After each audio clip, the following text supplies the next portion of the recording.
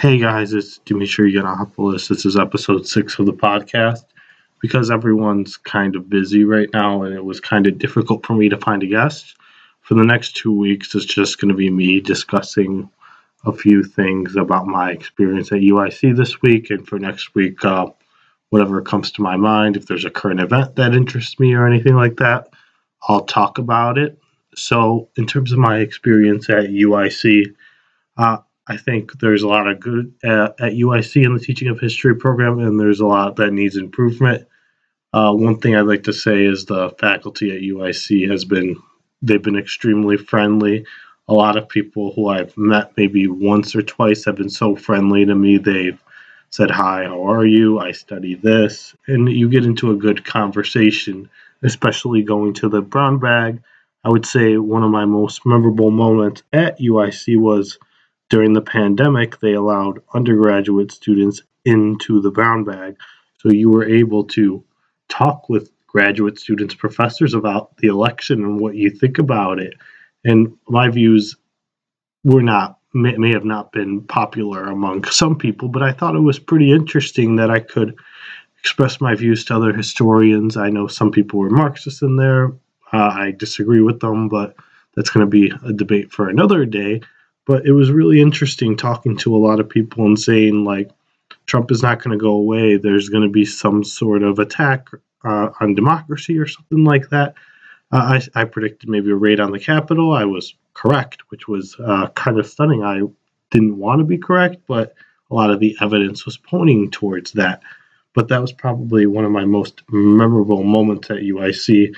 But in terms of classes I've enjoyed the most at UIC, I would say in terms of the history department, History 400 with Professor Kim. I had Professor Kim on a few weeks ago, and I think his class, the way he structures it, where it's very discussion based, where you do a reading and you discuss it. While earlier in the semester, I did a lot of the readings because I found a lot of them interesting, but towards the end of the semester, I was getting so busy I couldn't fully read a lot of them. I was kind of skimming. So that was probably one of my favorite classes. Another one of my favorite classes was during the pandemic was Herodotus with Professor Zenon Papakostadinu. I enjoyed it because I did not know who Herodotus was before that. I was not very familiar with the ancient world. I knew who Alexander the Great was. I was familiar with Athens versus Persia, but I was not familiar with the source we have for that, so the source material. So it was interesting for me. I have not read all of it, but I have read most of the famous parts, and I've continued to read bits and pieces of it. And you read something, a famous passage, and you put your thoughts on paper. So having your thoughts on paper was an eye-opening experience, and it was very enjoyable for me to be able to write and see what academics thought about Herodotus, because a lot of Herodotus is kind of questionable, and it kind of gets me to why I picked Herodotus. He's probably one of my favorite historians. He tries to tell history as like an epic battle. He doesn't care if it's true or not. That's not how I write history, or a lot of people write history, but I think a lot of ancient historians are more relaxed. They didn't really care about the authenticity. They were trying to tell a really good story, and I think that's part of the history. Sure, accuracy is extremely important, but they more so cared about a more epic story, whether or not it was true. Hey, I don't know if it's true, or I don't know if it's true. So that's why I picked Herodotus. Obviously, I'm Greek, obviously, and I have taken Greek at USC with Professor Anita Scarpathioti. She retired, so maybe I could have her on sometime. But I did enjoy learning Greek because I realized I went to Greek school for so many years, 10 plus years, and I didn't know anything about Greek. I didn't know the specific forms. Maybe I knew how to use them, but I didn't know what they were for. Like, for example, if you said I played all summer versus I played yesterday, those are two different forms. I didn't really know that at the time. Couldn't differentiate. I had a lot of knowledge, but I wasn't able to compact it because it was taught to me as a first language in Greek school rather than a second language. So it got me into a lot of trouble while I was in Greek class. So I had to challenge myself. So that's a really positive experience I had at UIC, and it was outside of the history department. It was in the classics department where I actually love the classics department. Uh, Looking back at it, I probably should have gotten a classics degree on top of my history degree because of so many of the classes intersect, and you do similar skills like critical thinking, how to write. I'm still not a good writer, but I still love to write about history or any books I like to read. Like, for example, I picked up 1984 recently. I haven't been able to read it because I've been so busy, but I've read it, and I get why a lot of people like it. It's a very appealing book about a dystopian future. So, yeah, that's one major thing I really enjoy about UIC. In terms of improvement, the teaching of history program is wonderful. I love Julie. I had Julie on last week. I know a lot of people are complaining about how it's very difficult to get placed and there's lack of transparency. Like, for me, I'm not going to comment on that, but some transparency would be nice. But I think the teaching of history program is a very fantastic program to be able to have a history degree and also have that option to teach is something that was very appealing to me because as a historian, your job prospects are very limited because of academia, how graduate degrees, there's graduate inflation. There's a lot of people who have PhDs or master's degrees, but they don't have jobs. So having the ability to teach at high school was really appealing to me, and I deal with younger siblings. I have four younger siblings, and I deal with them all the time, and I help them write. I help. Sometimes they'll ask me about some history, and I'll give them my honest opinion on something. And I think that's something that's very wonderful to teach the youth about history, not specific facts. Like I don't want you to know specific facts, but the skills associated with history, how to write an essay. Because no matter what job you go into, if you go into the trade, you might not be writing an essay, but if you're in a trade and you're your own independent business owner, you're going to have to know how to write contracts, and certain writing skills are important. If you go into, let's say you go into STEM, you still have to know how to write. Their writing is a skill. You're going to have to write emails. You have to, that's a skill. It's a skill. And also, when you see a current event, you can make connections about what that current event entails, what it could entail. So you can make a lot of crazy what ifs. I know a lot of historians don't really like doing what ifs, but I enjoy a lot of what ifs, and I think about what if this happened, what if this happened, and being able to read. I know knowledge is power. That's one thing I genuinely believe, and I think is a really necessary aspect to learning and education. And I think one thing about history and other writing disciplines is that there's more of a mindset of growth, so you can grow. Like, for example, you're not stuck. There's not a static mindset. So I think the ability to grow and refine your writing skills is it's an American thing, but it's something I really enjoy about UIC, that a lot of people have this growth mindset. And that's one thing I enjoy, and one thing I like to praise about the history department. In terms of some things I don't like, there's not enough history courses on certain areas of the world. I would say Asia is very lacking. Africa only has one. I know that they're looking for some other departments, but I would say Asia's, yeah, the big one, because I think Asia, if you look at Asia, it's been a major economic and cultural hub for so many years, and it's only one or two classes. So, and there's not even classes on communist China. I think that's something that would be really interesting, because I think some people on the left and the right have incorrect ideas about China. Some people on the left praise China, which is insane, and there are some people on the right who say, "Oh, China's bad, totally bad." Like, I think that interpretation is a little bit more correct, but there are some good things that went on in communist China. But generally, I think the right is correct that China is not generally really a benevolent power, but a lot of them are not very critical of the United States and what the United States has done.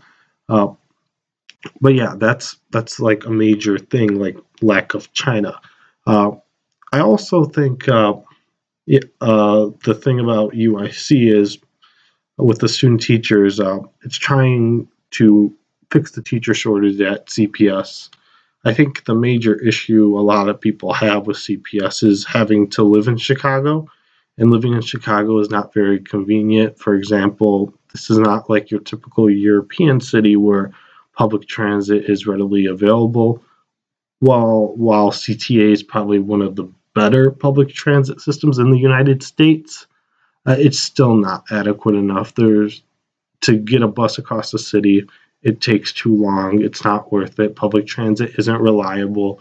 Bikes are we pretend Chicago pretends to be a friendly bike city, but in reality, it's really not. So I think that's one major thing I do not like about the city of Chicago or American cities in general.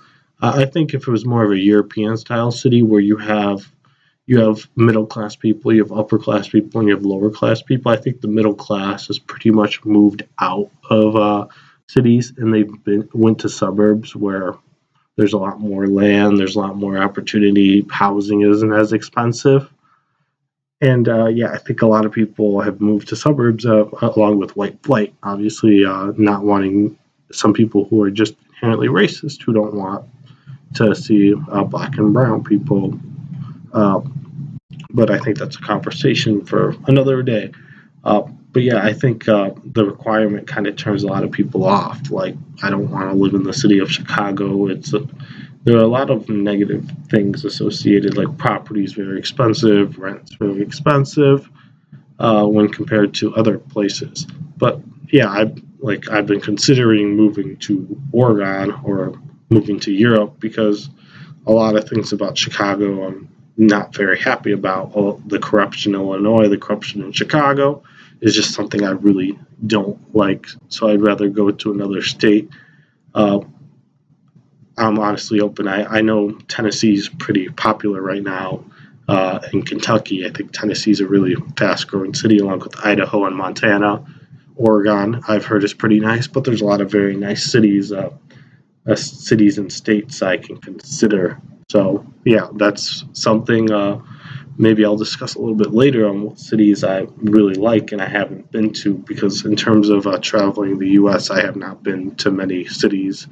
I have crossed Kentucky, I have crossed Nashville before, but I've never been to the West Coast. I've been to Florida before. I've crossed through a lot of the states because my parents drove to Florida because they thought it would be more cost effective at the moment. But yeah, that's one major thing about the United States and Illinois. I'm not really a big fan. I like Chicago. I like the people of Chicago. I like how a lot of people in the Midwest, specifically Chicago, are multicultural. You can understand a lot of people because I hear a lot of people. I hear people are Mexican, people who are black, people who are Eastern European, Western European, and I can understand them all, which is pretty unique. Like, for example, in the South, I'm not really the biggest fan of the Southern accent. I know some people like it. It's a very subjective thing. But, like, I don't know. For me, uh, I don't know. For me, with Southern people, I don't know. I'm a little bit skeptical. I think it's when they're very nice to me, I kind of get skeptical that are these people really being nice to me? Or are they being fake nice to me? I kind of get that with some Midwestern people too. People from the Midwest, like it's sort of a fake. Like I don't really like that. I like people who are a little bit more genuine and people who are like unfiltered. I think that's something I value more, and I think that kind of gets me in trouble with some of my peers. Some of my peers don't really like that.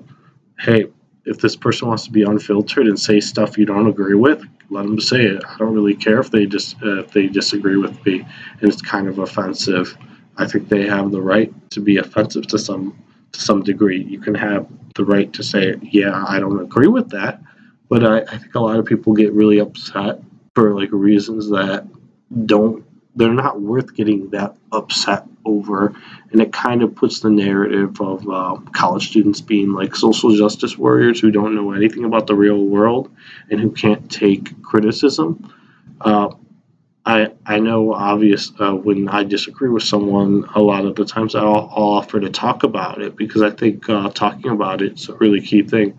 There's a lot of people who don't take me up on that offer. I'll say, okay, you disagree with me, let's talk about it. And a lot of people don't want to talk about it because I don't know if they think their ideas are indefensible. I don't know if they don't want to. I don't know if that's not their desired response. Because I don't find talking on social media that useful either. Recently, I actually cut off social media. I deleted my Facebook. I haven't logged into my Instagram in like 6 or 7 years, so that's basically getting off Meta or Facebook off of my out of my life. In terms of other social Twitter, I'm very inactive on Twitter. I just look at Twitter just to see what people are saying, just to gauge the public discourse and what people are trying to, what's trending right now. I don't post at all. I don't reply to people's posts because honestly, I see it as a waste of time, wasting my time and energy getting upset over something that doesn't really matter. So that's why I don't use Twitter. I use Snapchat, but very occasionally. It's just to communicate with people who I don't want to give my phone number to, or who it's easier for them to communicate with me through Snap. Like I'll post something maybe once in a blue moon. But yeah, I think cutting social media in terms of the effects of cutting it, mentally you feel a lot better because I would go through Facebook and I believe it's called doom scroll. So the idea of doom scrolling is where you just keep scrolling, you keep scrolling, you keep scrolling, and you don't stop, and you just see as many ads as possible. And on top of that, a lot of the big tech companies sell your information for money, and why would you give them that right? It's kind of like a hazy area.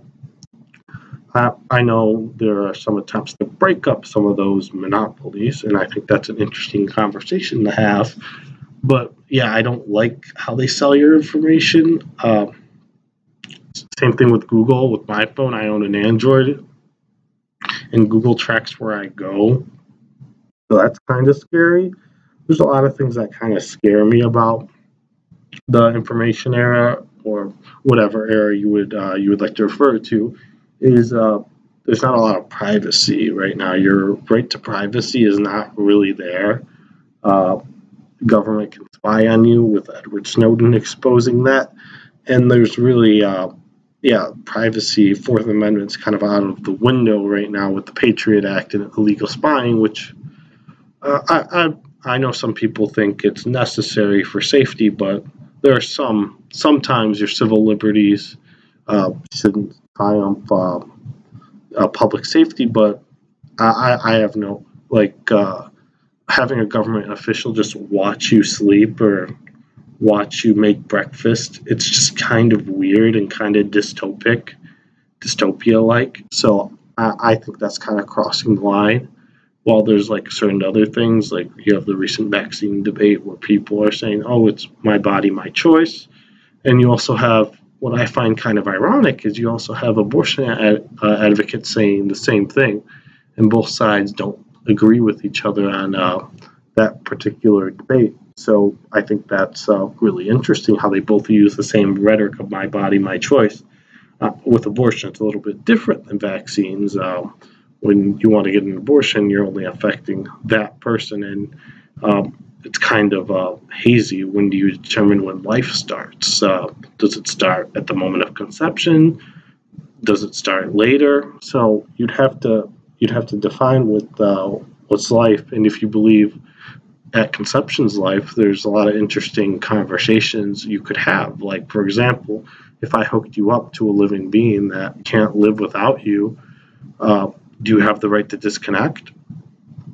Someone posed this question to me, and I've posed it to a lot of people who have claimed to be pro-life. Personally, abortion's not a big issue for me. I prefer more economic stuff, but as someone who doesn't believe in tyranny and authoritarian governments, it's probably, I would consider myself more pro-choice. But do you have the right to disconnect yourself? And a lot of people who are pro-life kind of have trouble with that question when you pose that question, and I think it's a really interesting question to discuss.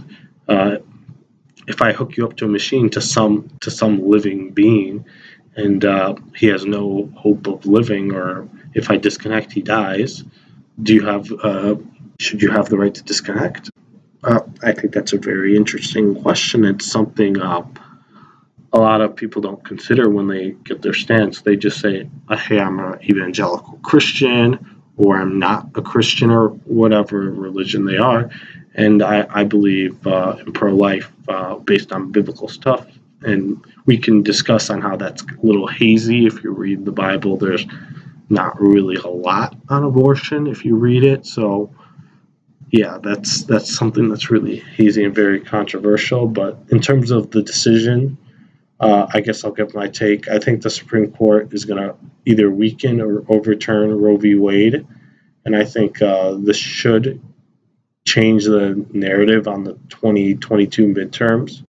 It'll give the Dems a little bit of a boost. I don't know if it'll make it so they'll maintain their trifecta they have right now. Very unlikely considering gerrymandering right now, which is honestly terrible. I hate when Dems and Republicans both do gerrymandering.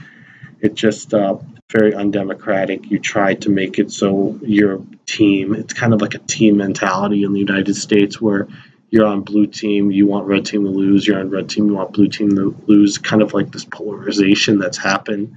And it's something I really don't like. And I see a lot of people who agree with each other on a lot of the issues, but they're so tied up with, oh, you're not on my team, you're on the blue team, that they don't have this sort of solidarity. They're like, oh, on like a lot of the issues that don't really matter, like they're very culture war-like, that really don't matter in the grand scope of things. Like they matter to some extent, but they don't matter economically. Like I believe a lot of people do agree on economic policies. Like I'll give an example here. I talked to someone about healthcare. They were telling me they don't like Obamacare. They think it should be repealed, and I'm like, okay, you want to repeal Obamacare? Okay, what's your plan? They'll say, oh, my plan is to regulate the pharmaceutical industry, blah blah blah, protect pre-existing conditions. Basically, they describe to me some form of Obamacare. So, okay, you just described to me Obamacare, but you said Obamacare doesn't work. I think a lot of people don't understand their positions. They just vote for R or D because that's their team. And I think that team mentality needs to go out, whether that's adding ranked choice voting, whether that's making more direct ballot initiatives. So, like, for example, in Florida, a $15 minimum wage actually passed in a state that Republicans overwhelmingly control. So I think that's honestly shocking to see. So a lot of these policies are popular, and they're not, and they're voting for politicians who don't support these policies. So that's a very interesting discussion to be had. That why do people vote against their own interests? And I've read a lot of books on that, but that's a very interesting thing. But yeah, in terms of all that political stuff, in terms of more history-related stuff, a lot of the classes I've taken have been more about Europe because I generally love studying Europe. I think Europe is a very interesting place. There's a lot of wars associated with it. There's your Roman Empire, your Byzantine Empire, your Holy Roman Empire, your Nazi Germany. You have your Soviet Union. You have a lot of very interesting multicultural empires. You have the founding of the nation state. You have colonialism. You have a lot going on in Europe. And my area of expertise has been ancient history and U.S. history to some extent, which is kind of weird. I thought my specialty would be solely in Europe and it would be more modern. So that's something that changes based on what classes are offered at your university is kind of what you know the most of. Like for my senior research paper, I've already completed it. I did it my junior year, which was really crazy, was on populism because everyone in that class was doing a paper on something more recent, Vietnam, prohibition was actually, someone actually did one on prohibition. I thought that was interesting, but it was like, everyone was doing something 1900s. I wanted to do something a little bit different. I wanted to do something in the 1800s. And I thought the populists are pretty cool, and it was pretty relevant today. How you have someone who used populist rhetoric to win, and how a lot of academics don't actually like them, and that's kind of reflected in the historiography of the populists and their movement as farmers and their desires. And you could draw some parallels, like I was mentioning earlier with big tech. Big tech is breaking up. We might change from a populist era or quote unquote populist era to a more progressive era. And for some people, that's something they would like, and for other people, that's something they don't want. So looking at historical trends is something I really like. But in terms of looking at historical trends, I guess I'll talk about something that's not related to history, but I haven't stated this in the podcast before. But if you know me, I'm a huge anime fan. I love Japan. I would love to go there. I'm embraced in the culture. I read a lot of manga.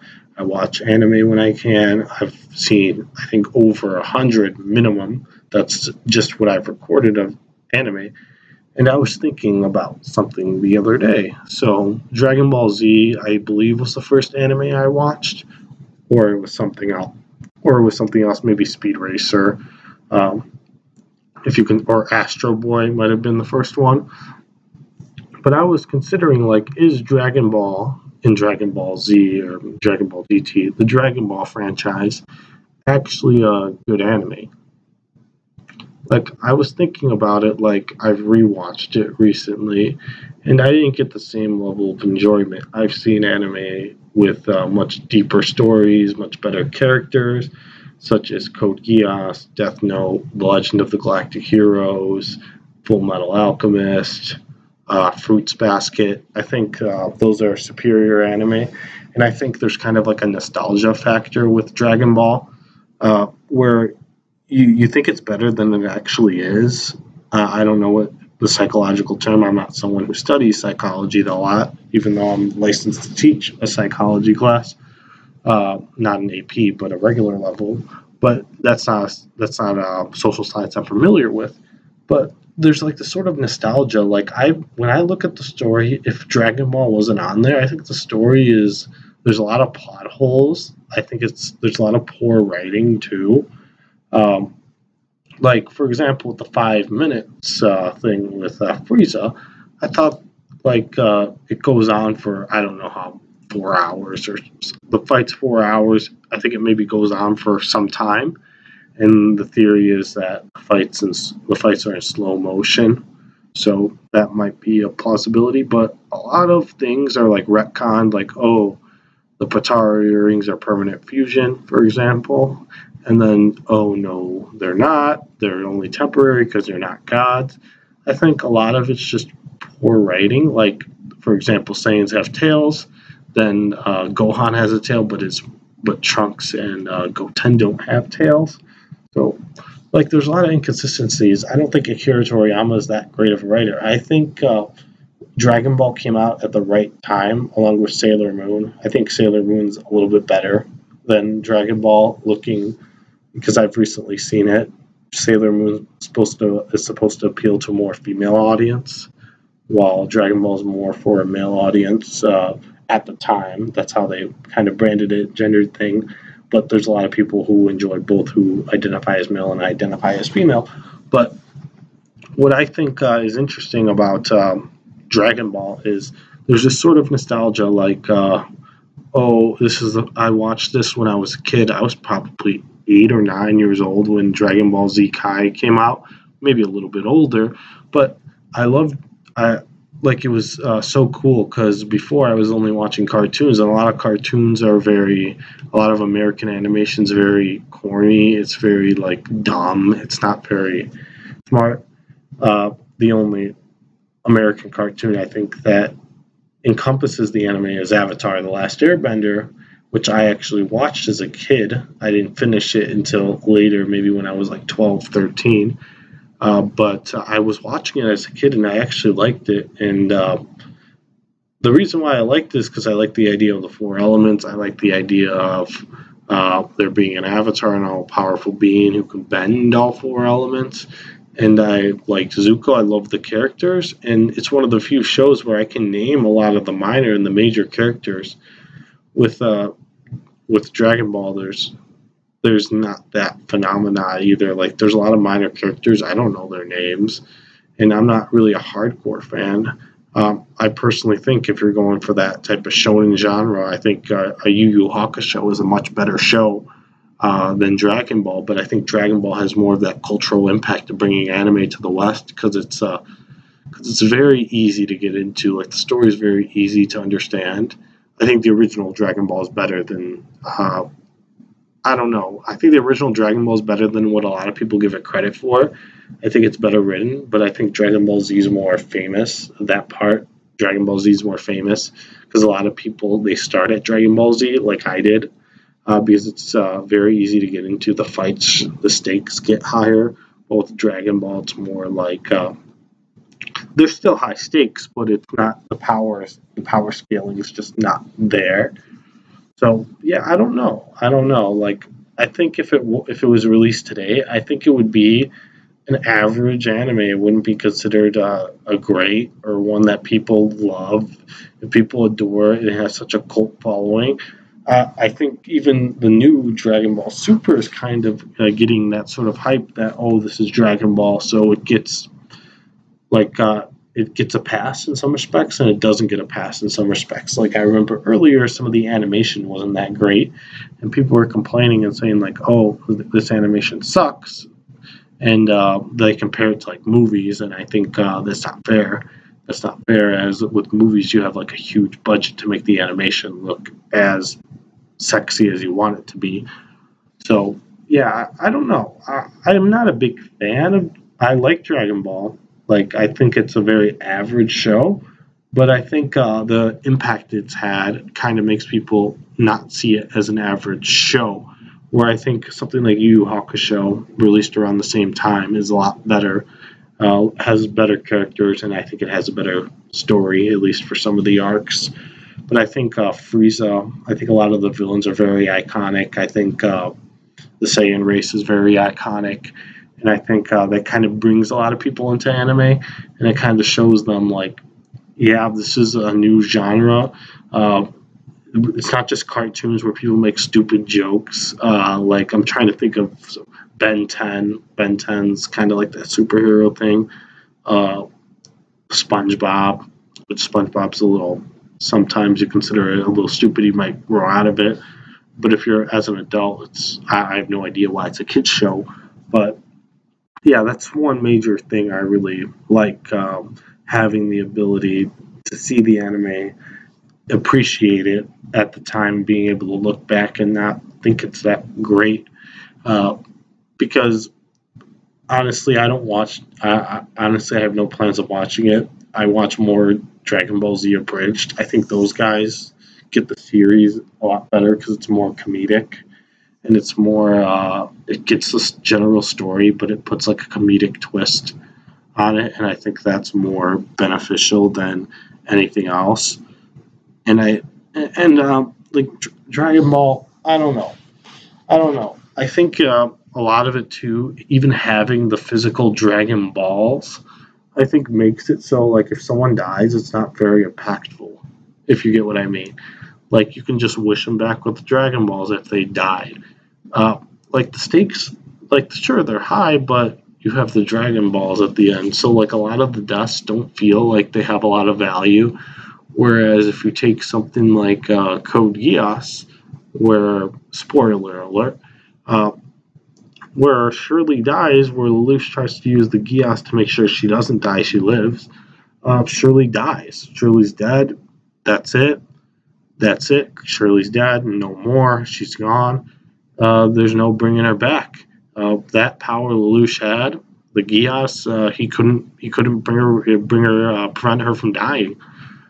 So I think that's a lot better when deaths have consequences, and I think Dragon Ball, that's one of the biggest mistakes it makes. Not making deaths have consequences a lot of the times. I do think it's culturally impactful, and I do watch Dragon Ball Super occasionally, but it's not something I'm looking forward to watching. It's not something that's on top of my list. It's not something that I've watched a lot of anime, like Legend of the Galactic Heroes level. I think Legend of the Galactic Heroes is like the cream of the crop of anime, where I put Dragon Ball towards the middle. It's not the worst, because it's not the worst. If it came out today, I wouldn't consider it terrible, but it's not the best. So that's something that I think a lot of people need to acknowledge about their favorite anime or even their TV show. Like, there's a lot of TV shows I've seen as a kid or movies, and I've looked back, they're so bad. They're not very good. It's just the nostalgia factor kind of goes in and makes it seem like it's a lot better than it actually is. But yeah, in terms of that, in terms of what I do recommend in terms of anime, Code Geass, obviously, I love Code Geass. There's some alternative history in there. There's some political stuff in there. There's the idea of people wearing a mask. I really like that. Death Note is something that kind of suffers from the Dragon Ball Z treatment, but I think it's a little bit better because uh, Death Note kind of introduces you to the larger genre. Dragon Ball introduces you just to what anime is, like it exists, while Death Note introduces you to like this vast genre. I know people think Death Note's like an 8 or a 7, but I think it's fantastic because of its cultural impact, and it's still a pretty well written show uh, to the extent that it is for the first season. But yeah, that's like another example of something where nostalgia might creep up on me. Uh, I do recommend Death Note, Full Metal Alchemist, Fruits Basket, and there's a bunch of different genres to an anime. There's not just one genre. Like when people think anime, oh, it's just fighting. No, Fruits Basket, for example, is a slice of life Sujo anime, and I think it's a very good one at that. Even though they're not trying to appeal to me, they're trying to appeal to other people. I enjoy it. So yeah, in terms of anime, that's pretty much my rant on Dragon Ball and all those other ones. But also, I'll talk about like Japanese culture. I'm actually very interested in going to Japan. Like I've been looking into Japan. One major thing I've looked at is their declining population, and looking at how in the 90s they had the potential of being this sort of superpower, being able to maybe surpass the United States, but because birth rates and fertility rates began to decline, the economy eventually crashed, leading to like all the gains being wiped out. So it shows like they're the main reason is people stopped having babies and kids, but also they didn't try to counteract that with immigration.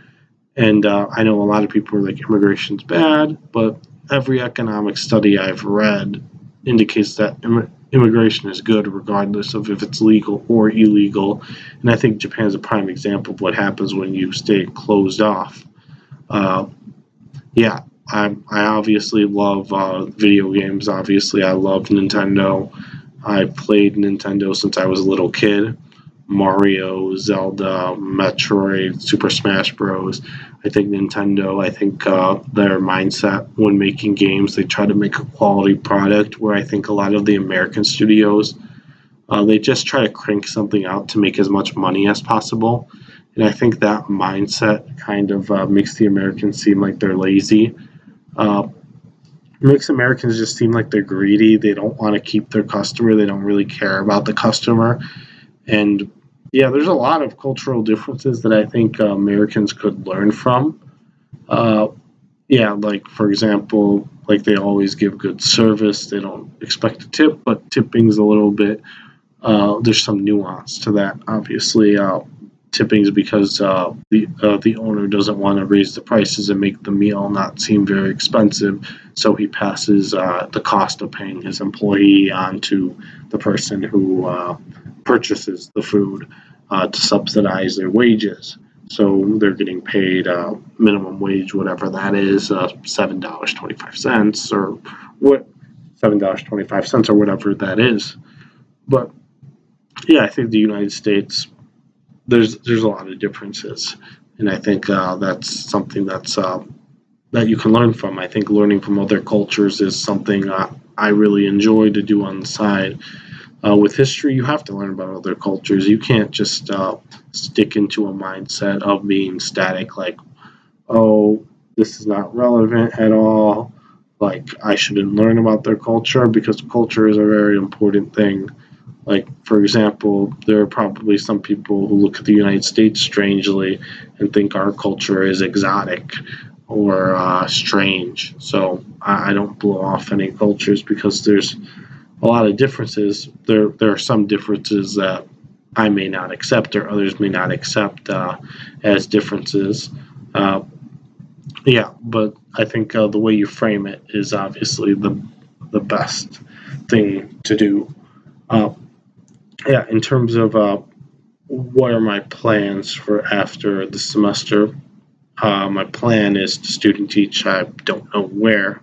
I should know any day now, but my plan is to student teach, and I'm thinking about either taking a year off. I'm considering getting Greek citizenship, because Greece is an EU member state, and being an EU member state allows you to freely travel and maybe work. So maybe I can go somewhere in the EU and possibly look for some work over there. I'm not 100% sure, but I would love to travel Europe. I think Europe is a fantastic place. There's a lot of historical monuments and sites over there in Europe. And I think the mindset of a lot of Europeans is very interesting too. Like I said, with Japan and my obsession with anime, I think Europeans have a very interesting way of how they plan their cities, how their cities are structured, and how it's a little bit more carefree in some of your Eastern European cities. And I think that's a very beneficial thing to consider when talking about Europe and talking about maybe wanting to move. If you want to move to Europe, I think that's something you should consider if you really want to do it. And I think one thing is to never stop considering to move, because I think it's never too late to move. A change of scenery is always beneficial to someone who wants to maybe learn something new, maybe take on some new challenges, like myself. But yeah, I think that's another interesting thing in terms of things I'm looking forward to. Student teaching is something I'm looking forward to. From what I've heard, it's basically a full-time job, and you're going to be doing a lot of work. So, yeah, I'm expecting a lot of work. I'm not expecting to put minimum effort into student teaching. I'm going to try to put as much effort. It's kind of like an audition. So, if I want to go teach, I'll have that opportunity for me. But yeah, that's one. I'll have that opportunity for me, and if I don't, I could play chess for a year. That's something I'm considering, because I've excelled very rapidly at chess, and I've gotten better in a very short period of time because I understand a lot of things better. That's something I'm considering as someone who is an intermediate. I would consider myself intermediate to late beginner player, who went from like just a beginner noob, uh, maybe playing in some tournaments and just enjoying myself and enjoying life, and just playing something I really like. Yeah, in terms of other experiences I've had, I actually went to a bar for the first time. Because of COVID, most bars were closed, and I wasn't really comfortable going to a lot of bars. I didn't know what the environment was like, but I actually went to one, and it was like, for me, I stood out. Like, a lot of the bartender was like, "Oh, have you ever? Did you just turned 21?" I'm like, "No, I'm 22. I just came here because I wanted to experience it, because I've never been to a bar. So going to a bar is a new experience." In terms of what I got to drink, initially I got a Miller Lite. I'm not a really big fan of most beers. If I get beers, I'll get some European beers. So Stella, Heineken, those are my go-tos when it goes to beer. I don't drink them all usually, or I'll drink half of it or three-quarters of it, because I just don't like beer. I'm not a really big beer drinker. I've never really been a big beer drinker. Wine, to go to a bar, wine's kind of out of the question for me. When you get wine when you're at home or you're like sitting and you're just chilling, you have a meal with you. So yeah, that's one thing. Uh, in terms of so what I was getting and I actually enjoyed, I got maybe 3 or 4 vodka mixed with orange juice. I got orange juice because I like more fruit flavors. Yeah, and I enjoyed it. I think mixing vodka with some drinks is something that's really appealing for some people. But the problem I think you can run into is once you start drinking. Once I was on my third or fourth, you start to feel this little buzz because you don't know you're drinking alcohol. You don't feel it. Like with a beer, you know you're drinking a beer. You know you're drinking the Miller Lite. And it's nasty. But yeah, with tequila, no, not tequila, sorry, tequila shots. No, I didn't drink any hard liquor, but with vodka, it feels like you drink something, you drink another, you don't feel it, but once you feel it, you feel it. So yeah, that's one thing. That's one thing of note. I did like it. I did like it, even though I kind of stood out. I just didn't know what to do. It was like I didn't feel like I wanted to be there because I'm like, hey, I'm not comfortable here. I've never been here. A lot of people from my high school were over there. So it was just kind of awkward for me. Like, oh, I don't know how bar culture is or anything like that in the United States. I know it's a little bit more open in Europe where people are able to drink at 16 rather than 21. In some places, Germany is the one that comes to mind for me.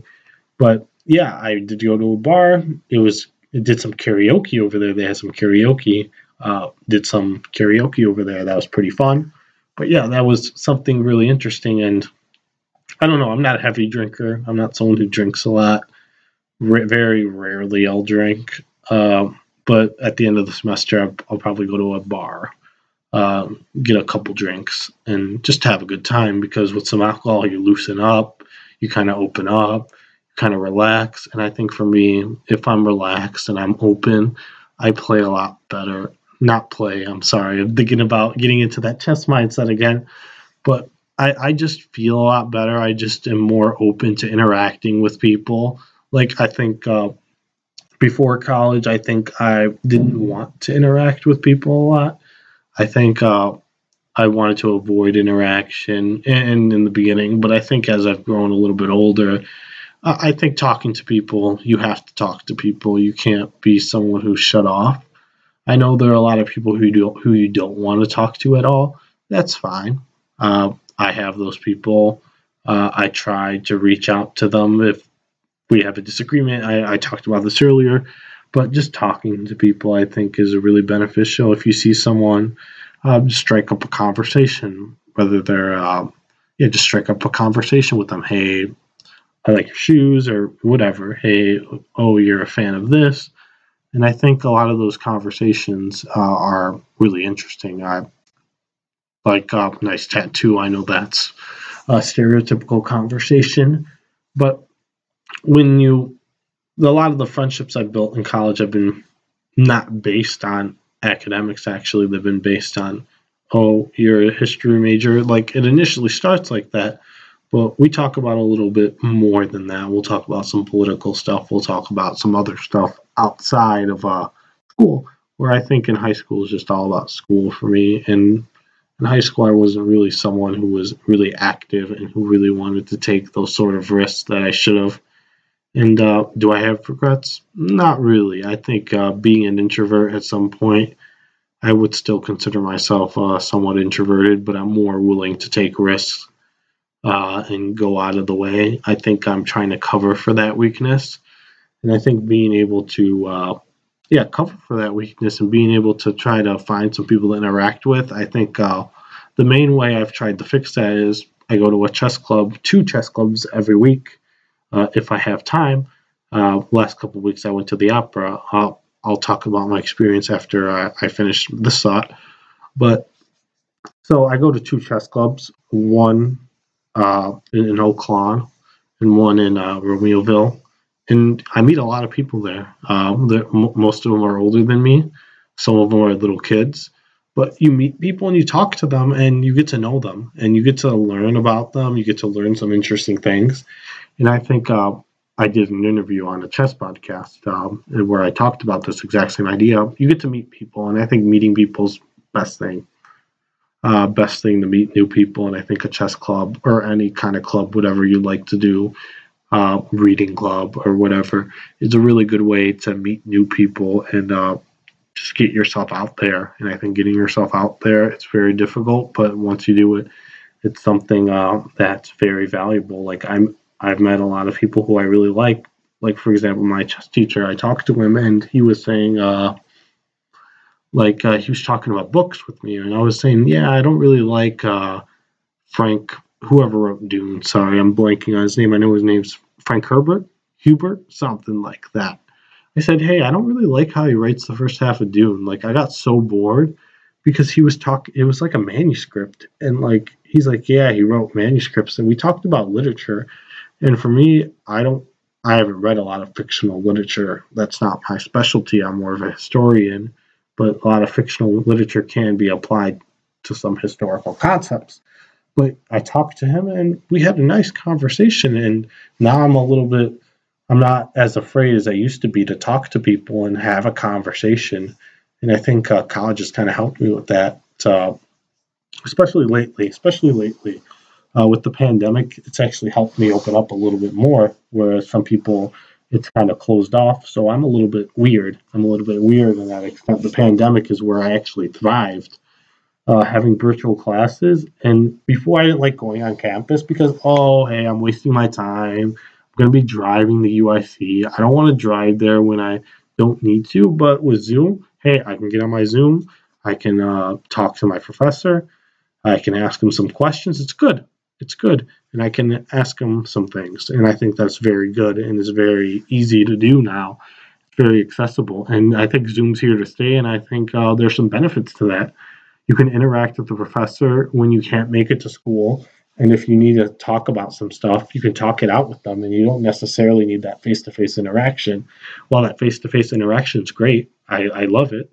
It's not needed in some situations. If you just need to ask a minor question or you need to ask for some feedback, you can email. But if you want to ask clarifying questions, the Zoom's really good. I think Zoom is here to stay, and I think some classes might stay online forever because universities realize, oh, we don't need to keep a room running, electricity running. It's a lot cheaper to keep it virtually.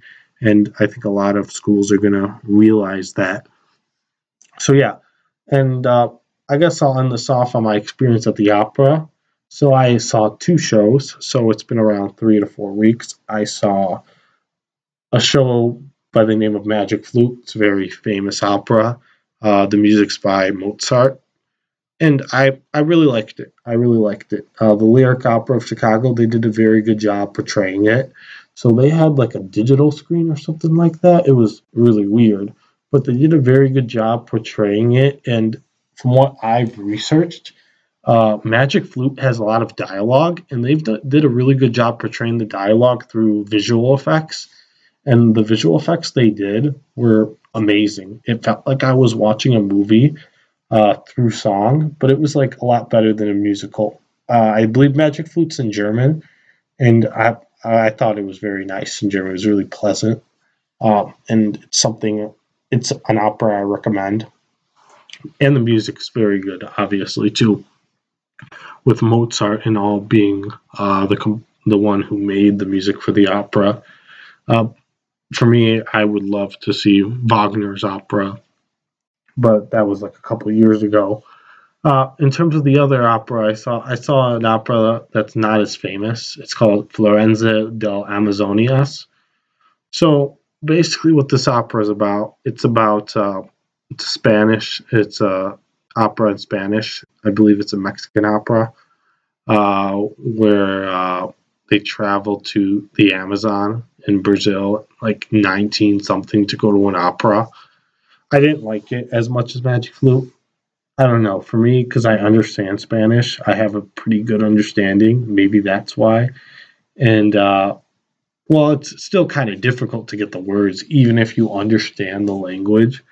don't know. I just didn't like the story. It just didn't seem as appealing as Magic Flute. I think the story of Magic Flute was a lot better. It was more coherent and it was more enjoyable. Like I cared about all the characters. I cared about Papino. Papino was the major one. I remember, and the other two main characters. Uh, I'm blanking on their names, but I cared. But like with Florenza, I really didn't care about any of the characters. It just didn't interest me. Uh, the music was pretty good, obviously. I liked the music, but it wasn't something that appealed to me at all. It was something I was getting really bored at. And it was like what I thought an opera would be when I was a kid, like 18, 19, when I was not open to higher culture events. That's what I thought it would be. But I'm going to see one more, Tosca, which is going to be in Italian, actually, and it's based in Rome. I love Rome. I'm taking History 400 with Professor Kim. I'm almost done with it. By the time this recorded, I'll have my essay finished, and maybe next episode I'll discuss it because a lot of people on the podcast are not available. So I might change it for just me for the next 2 weeks, where I just talk about whatever is on my mind, and I think that's probably going to be better for the next couple weeks. In terms of what I expect from Tosca, I think Tosca is going to be a really good opera. From what I've looked up, it's rated one of the best, along with Magic Flute. So yeah, that's something I look forward to. And I like classical music to some extent. It's not my favorite genre. It's not my go-to. It's not something I'm going to put in my car all the time. But it's something I can enjoy and I can appreciate it. And when I say that to a lot of people, they think I study music for a living, but unfortunately, I don't. It would be kind of convenient being a music guy, being a chess player, and doing what I do, knowing a lot of literature too. It would be kind of convenient. Uh, yeah, in terms of what I'm going to be doing with the podcast now, so for the next 2 episodes, it's just going to be me where I just discuss random things and I talk about it might be a political event if I think a political event's really interesting. Like I talked about the abortion stuff earlier, and I think it's really interesting how some people are pro-life, some people are pro-choice. Uh, the anime thing I think was pretty interesting. Maybe I might talk about a specific anime that I really like. And I didn't really talk about any history. I talked about more current events since that's what I'm interested in talking about. But maybe next week I'll talk about some of my research into the populace that I did. I actually read 4 or 5 books in it. Maybe that might be in for next episode.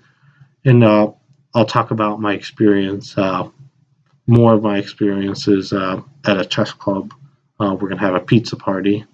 And I'll talk about how my semester actually went. Did I have a good semester? Did I have a bad semester? So far, I'm so stressed out. By the time this released, it should be done. But I just want to get an episode out there, and I just want to keep it consistent, and make sure this podcast can keep going on, even if I don't have a professor to interview, because right now everyone's so busy. I contacted people well far in advance, and they said, "Oh, yeah, I'm so busy right now." Understandable, but I have to find a way to get some episodes on and just talk, and just talk.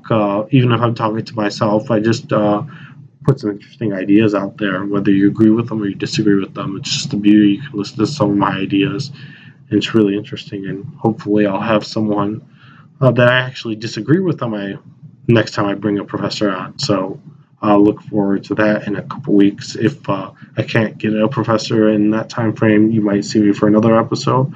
But next episode is going to just be me. So I'll discuss something interesting like I did today. And so this is the end of episode 6. Thanks for watching. Thanks for listening, not watching.